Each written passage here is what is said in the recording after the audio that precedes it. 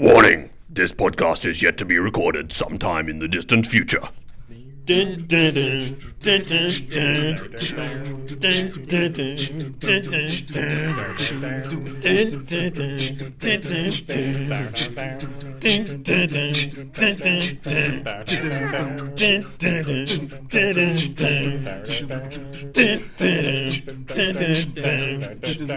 Dirty shirt, old shoes, and I don't know when I'm going to. Cheap suit, bad tie, I don't need a reason why. They come running just as fast as they can, 'cause every girl crazy about a time-traveling man.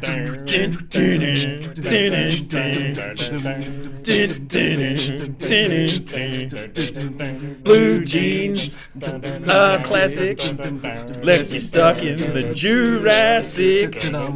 Loud coat, parachronic hat, I need to find out when you're at. They come running just as fast as they can, got every girl crazy about a time-traveling man.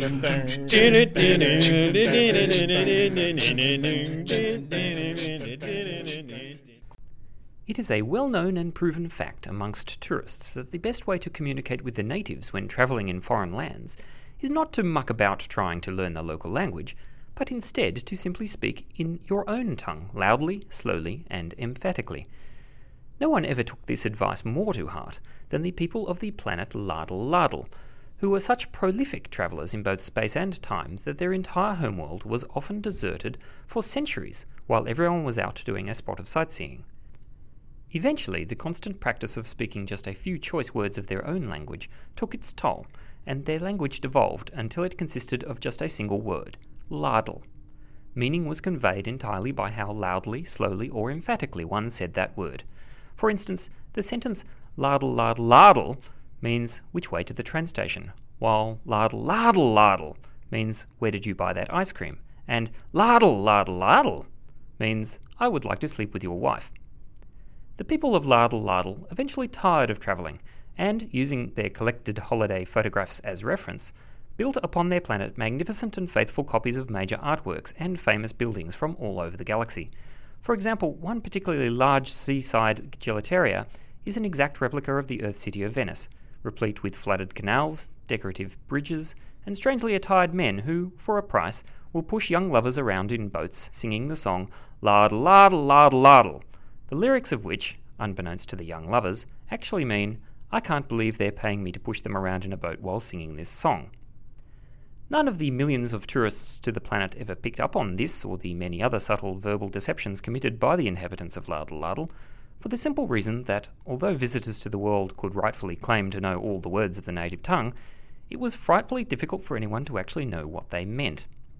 It is for this reason that visitors to the planet are greeted at the starport by a sign written in letters 50 foot tall, which reads Lardle Lardle Lardle Lardle Lardle Lardle Lardle Lardle Lardle Lardle Lardle Lardle Lardle Lardle, which roughly translates as follows. Tourists are advised to refrain from attempting to speak our language under any circumstances, unless you wish to be arrested for fooling around on a train with a tub of ice cream and someone's wife. None of this is, of course, any help whatsoever to Sarah Louise Connor, who is stuck in the late Jurassic without a time machine. Arlington? Arlington? Where have you gone?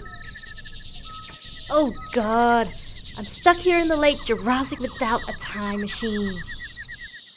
Meanwhile, in the early 20th century, Arlington Wolfe, cross-time detective, is trapped on an iceberg.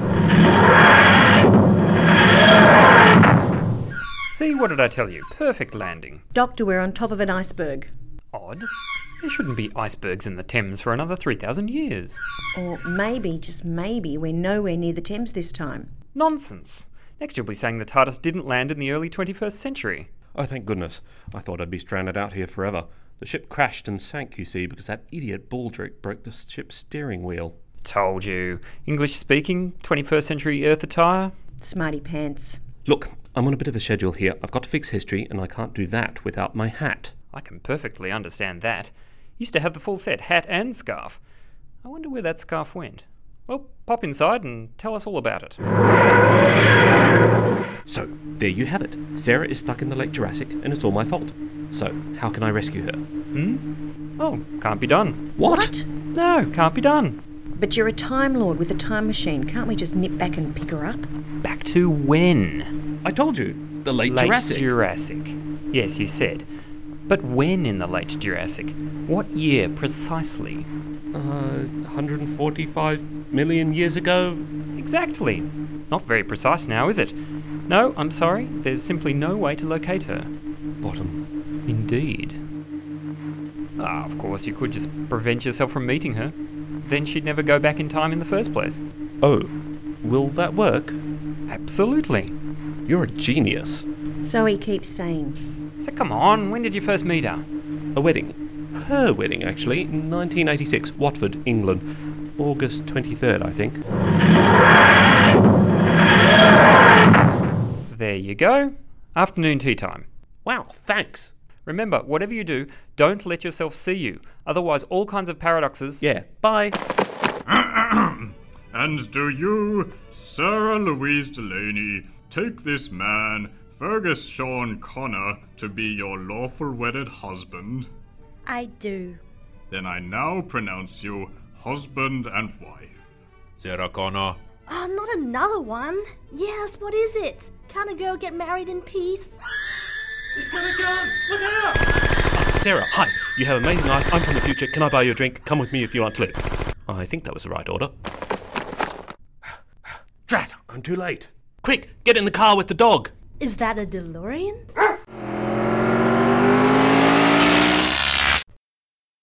Well, I've got my hat back. I guess that's something. Run, man! Run for your...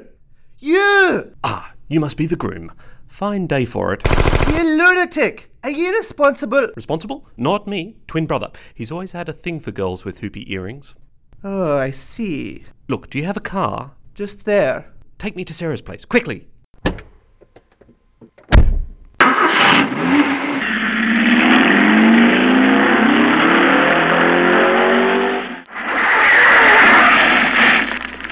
Right, back one day should do it. Bye-bye, Fergus. Wait just a minute. You're not going anywhere. Right, the night before the wedding. Thank goodness. Well, here goes nothing. Finally, come in. Thanks. That's not Fergus, is it? He can't see me tonight. Oh, no, Sarah, it's definitely not Fergus. Right, in you go. You're late. What? Hi, I like the hat. Oh, he's cute. Who's this? Rockstar, you said? Is he meant to look like that guy from Duran Duran? Hungry like the wolf. Roar. Start the music. No way. No way. I think there's been some misunderstanding. Come on, get your kit off. And you, Sarah, you're not going anywhere. No, you see... Apparently, he's the best money can buy.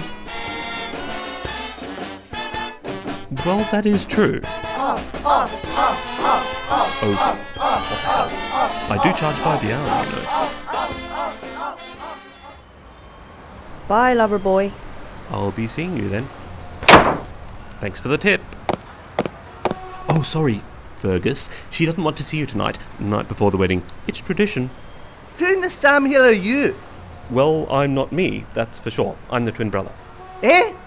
Never mind. Look, I could murder a whiskey. Let me buy you a drink. Last night out on the town, Fergus. What do you say? Who are you? Believe it or not, I'm actually your best hope of keeping Sarah. You're Jane's friend, the one who's studying to be a priest. She's revealed everything to you then. I wouldn't have said it quite that way round. I only told Jane about my doots because she knows Sarah better than anyone. It's not about being afraid of getting married, you can. Sure. It's a big step committing to one person for longer than a week. It's understandable that you're having second thoughts. Me? No, I'm not having second thoughts. It's Sarah. I'm worried she's gonna run off at the last moment, leave me at the altar. Do you think I'm being stupid? No, not at all. I fear she'll feel trapped. That she'll wake up one day and realise she's living with an ugly caveman. Oh God, I hope not. And sometimes she's so adamant she needs to change things. I know where you're coming from. But what if she wants to change me? Fergus, my lad, let's go for that drink. I have a feeling we have a lot to talk about.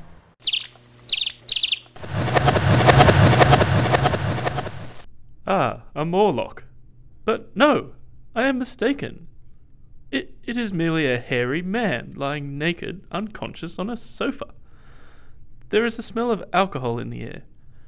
Presently I perceive a second chamber.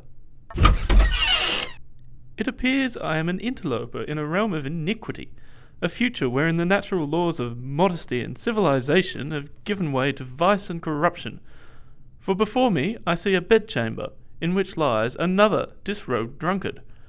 Oh, to what state has humanity devolved in this future era? The man upon the sofa stirs. Remind me never to drink a whole bottle of whiskey. A subhuman creature, which appears to speak English.